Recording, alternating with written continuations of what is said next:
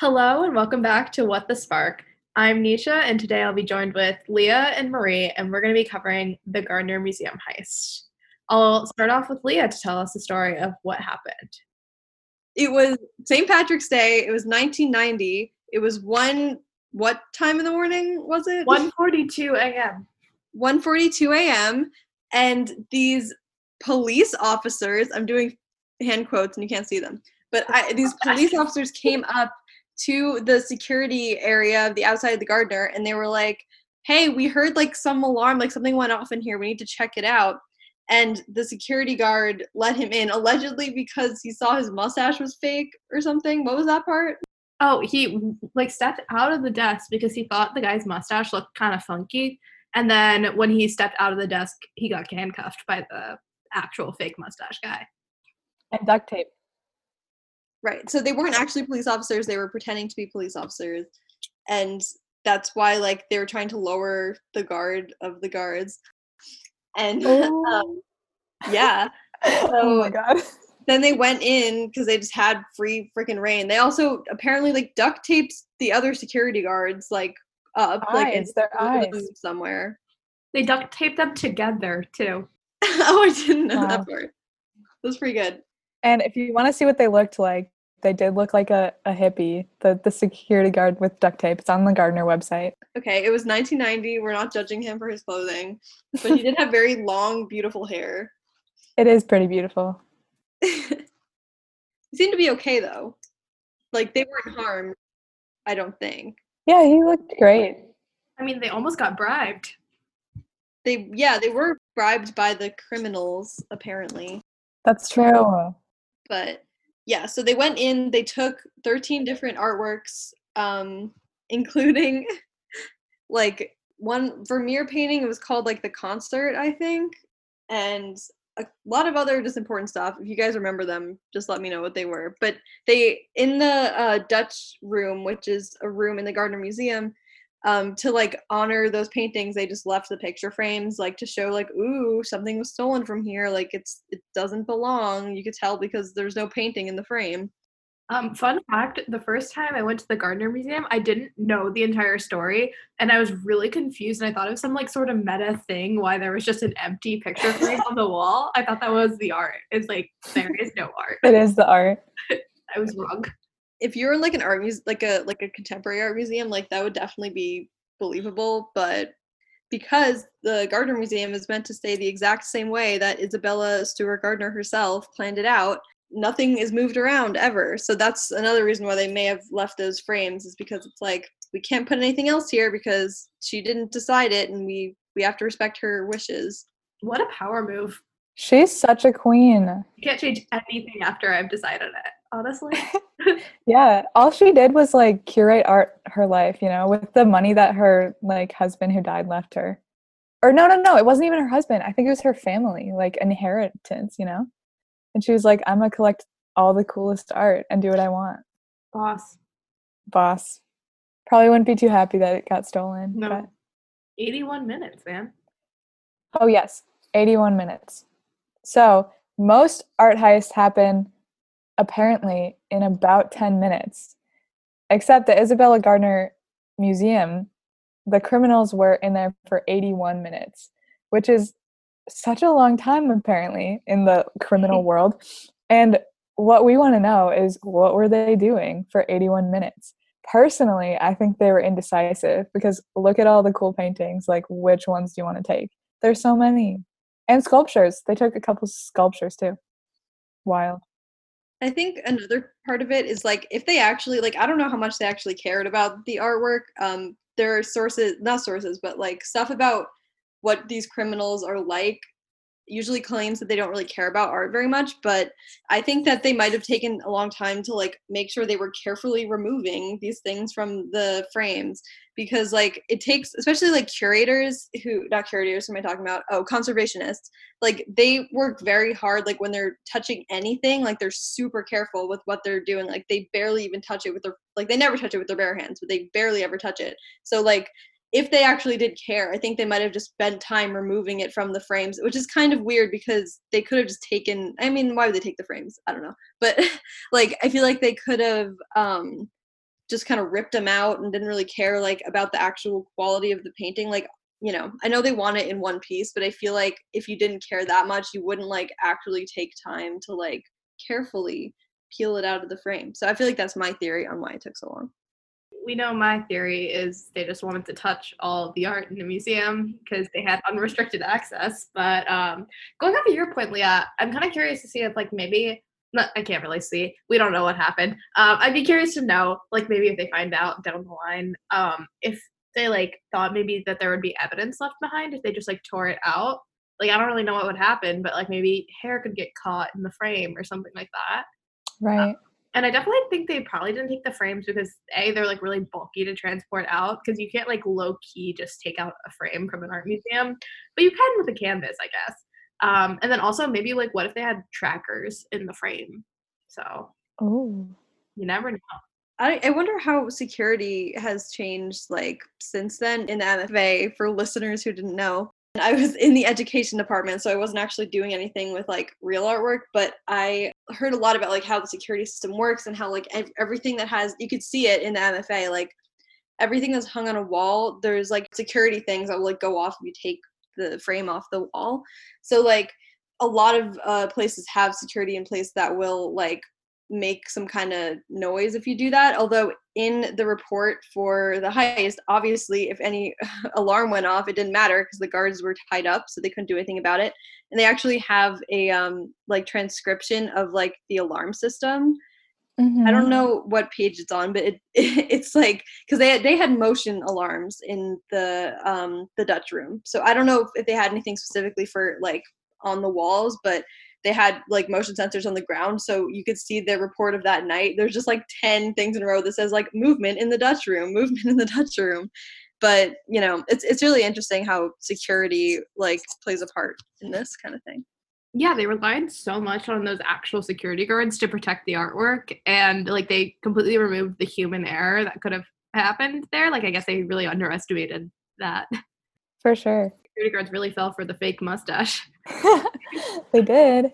Also, an interesting aspect about it is that the FBI like case about it is still open, and there's a $10 million reward being offered for anyone with any information about the artwork. You don't even have to return the artwork. You just have to know something about how it was taken, which is pretty crazy. That's a big bribe.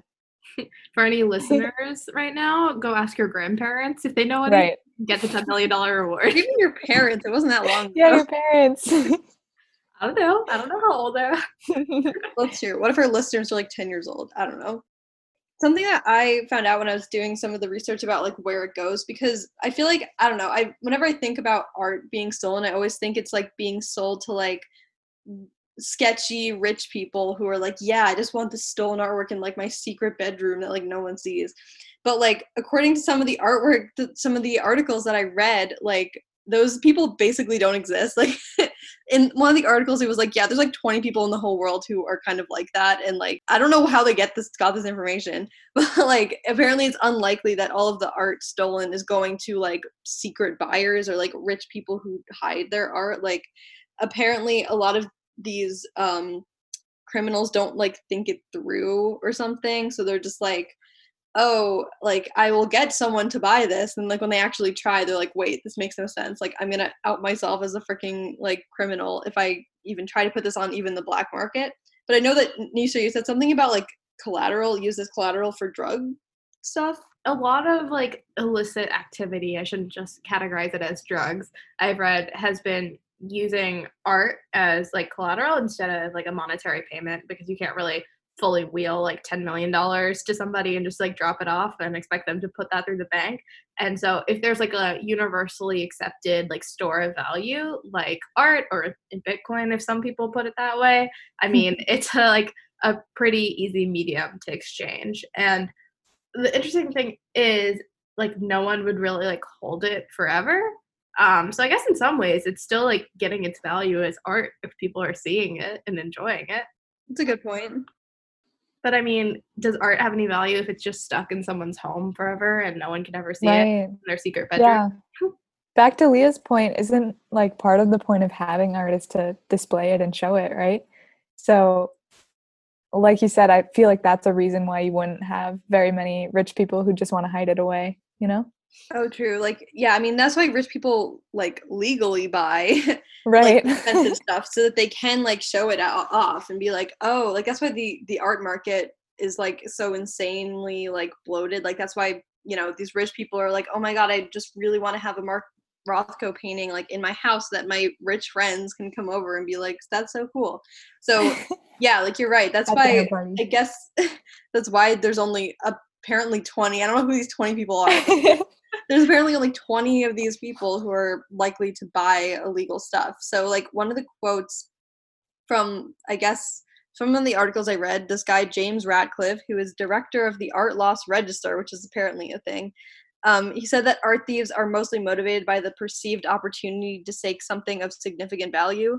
So like they just kind of be like, oh, this is valuable, so like I could do something with this, and then they don't actually, you know, end up doing anything with it, which like comes to another point in that like a lot of artwork, specifically sculptures, like when they can't figure out like what to actually do with it, like sometimes they just melt it down or like destroy it, like not just for the purpose of destroying it, but if it is a like a metal sculpture, like they can use that metal for something else. They could sell the metal and it'll be like a good profit for them, especially if it's high quality or like old metal or whatever. So like unfortunately there's a lot of art that probably like won't be recovered ever because it just was destroyed like immediately after they took it out of the museum.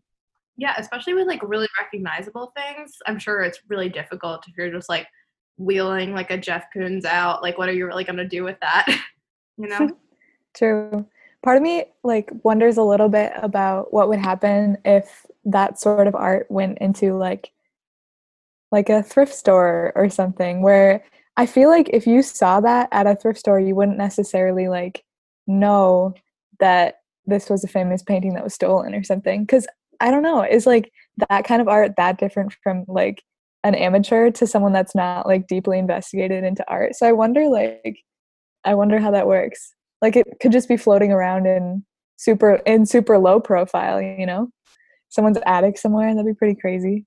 That actually happened kind of with this isn't technically a piece of art, but used to work at the Commonwealth Museum, which is in Dorchester in Massachusetts. And we had a copy there of the Declaration of Independence, like an original copy, like one of the original 14 copies that were made at the time. And it was actually found behind a picture frame, like at a Pennsylvania flea market. And this guy saw this like old picture frame and was like, oh, this is nice. He bought it for $4. And then he took it home, and when he like opened it up, there was an original copy of the Declaration of Independence. And this one says that there was 24, so I guess it was one of 24 that was made. But yeah, so that one was then I think taken to our museum, I think, or I don't know if we had that copy. Might have had a different copy. There were 24 apparently. But That sounds yeah, so so that familiar might to actually Night at the Museum. be likely. I know, Did that you is see Night at true. the Museum? I love Night at the Museum. Me too. That's a heist right there. Kind of. Nisha, you love heists. I love this. I don't remember the Night at the Museum movie. I'm sorry. I probably fell asleep halfway through. It's really good. Rami Malek, isn't it? How do you say his name? Rami Malek. Yes, icon. Yes, he was the mummy. Yes. Well, I think like one thing about the thrift store painting thing is like you never know if it's real, and so much of art's value lies in the provenance. So like, there's like this show that I was obsessed with for the longest time. It's like BBC show, I think, where they basically like found people who thought they had masterpieces and like worked really hard to like try and prove it, and like more than half the time they couldn't prove it because it's just so hard to establish provenance when it doesn't come like from an auction house or something like that. Exactly. Yeah, like there's a lot of like, it's interesting. There's a lot of argument about like what actually makes it like good artwork. So like if someone makes like a replica of like a Van Gogh painting, like, and it's just as beautiful like as the original, like does it really matter that it's not the original? Like that's something that like we talk about in our history class a lot, and like whether or not like we put value in the original artist, obviously, but like if we didn't know any better, like there might be a Van Gogh painting in a museum right now that wasn't actually painted by him, but like we still enjoy it and think it's beautiful and like appreciate it for the artwork, and it clearly takes a lot of skill to forge something. So that's something to think about.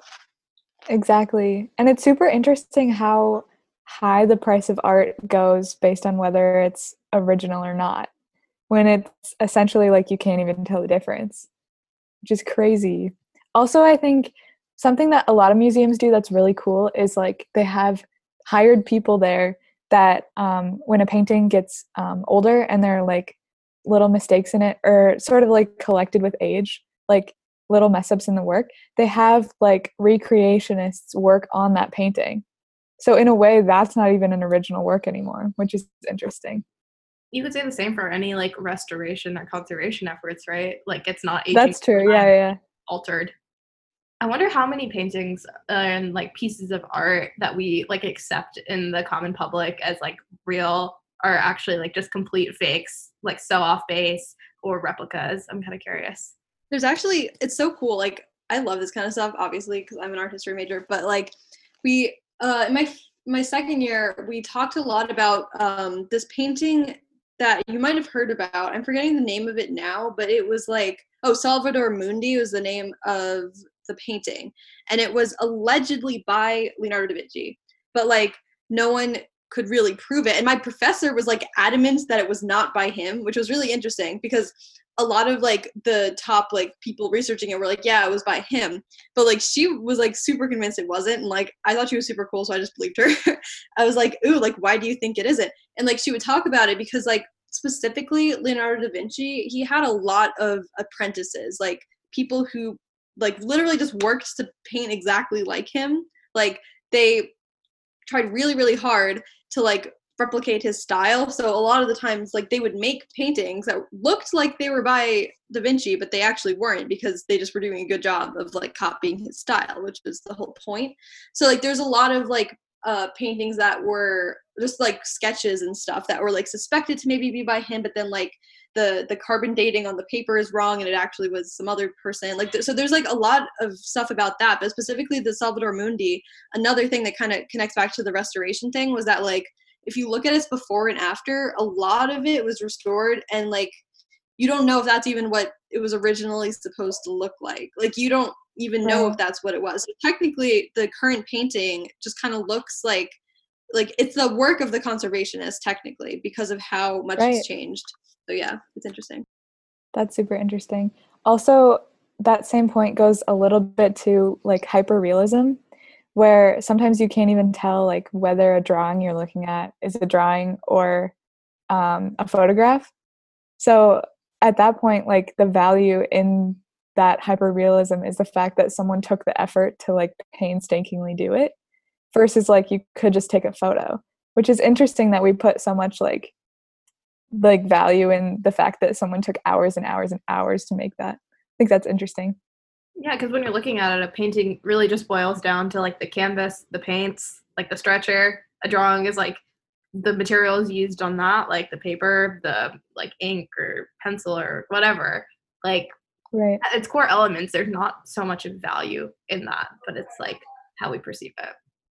So if we're talking about this, like how can we connect that to like the paintings that were stolen from the Gardner? Like, you know, like how do we feel about those? Because those are valued as like being an original and like we miss them, that's why they're gone. But like, you know, honestly, I don't think those paintings would have been like as valued if they weren't stolen and like scarce, right?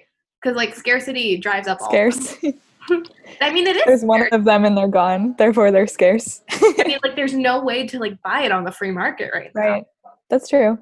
So, I mean, I'm convinced that the Gardner Museum has like definitely seen like an increase in at least foot traffic and like press because of this. And like one article that I was reading was talking about how the Gardner Museum was like on the brink of like financial distress right before the heist, and they had like foiled a plan to like the FBI had foiled a plan for another heist of the Gardner Museum, and they got some more money, and then the actual heist happened. So part of me thinks this is an inside job, but that's just the conspiracy theorist part.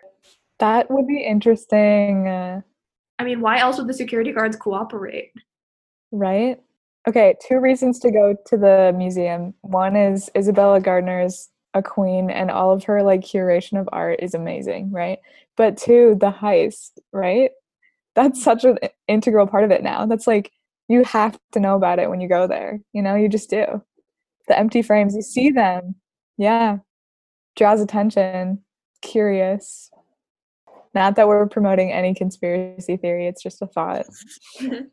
No, it is a thought, and it's definitely something people have thought about. Like, Oh, I'm sure, yeah. If they were on the brink of financial ruin and then this happened and it like boosted their publicity, it's really interesting. I wonder why like the thieves didn't just put a replica of the paintings in for a while. Because I feel like that definitely could have taken off some of the heat from them, Like if they stole 13 works and say they like left 12 replicas and like one original was like left there, but they like, I don't know, made it seem like they stole it or something. Or like maybe I'm sorry, I meant to say like they stole one piece and like made it look like that one piece was gone, and then just like threw away that one piece, did whatever they wanted with that, and then resold all the replicas, but they were actually the real ones. Like no one would ever know, and they'd think they just came for that one piece that was thrown, right? Well, I feel like it's unlikely that they would have like a copy of these paintings just like lying around. But like I do think about how like at the MFA specifically, the MFA is obviously different because they're not like dedicated to keeping stuff in the exact same spot. So things get loaned out a lot, things get moved from room to room, just like at like normal. But like there are times where like, okay, so I don't know if you've been to the MFA like recently or whatever, but there is like a very like famous painting of Paul Revere in the American section. It's just like I have seen that one. Yeah, it's like at the front, it's like a very iconic photo of him. People say he looks like Jack Black, but that's irrelevant. So recently, like right at the end of my co-op, they removed it and said it was on loan to like the Worcester Museum of Art. And like, so they put a painting of Sam Adams in that spot instead because it's like a very prominent part of the exhibit. So they couldn't just leave it empty. But like, I was like, what if like something happened to it and they just kind of said it was missing or like it was on loan or like they're cleaning it up? Because there's also a lot of times where you see a sculpture or a piece, like a historical object removed, and there's just like a little thing there that says like, this is undergoing conservation right now. Like, so that's something else they could have done. They could have just been like, oh yeah, like we're fixing this, like we'll bring it back later. Because the majority of people who go to these museums, they're visiting it like once, like in a year, if not like once in their entire life. So they're just gonna be like, oh, that's just in cleaning, like I won't worry about it. Like, something to think about. This is a thought. We're just peddling conspiracy theories right now. And with that, we'll end our second episode. Thanks for listening to What the Spark. Bye, everybody.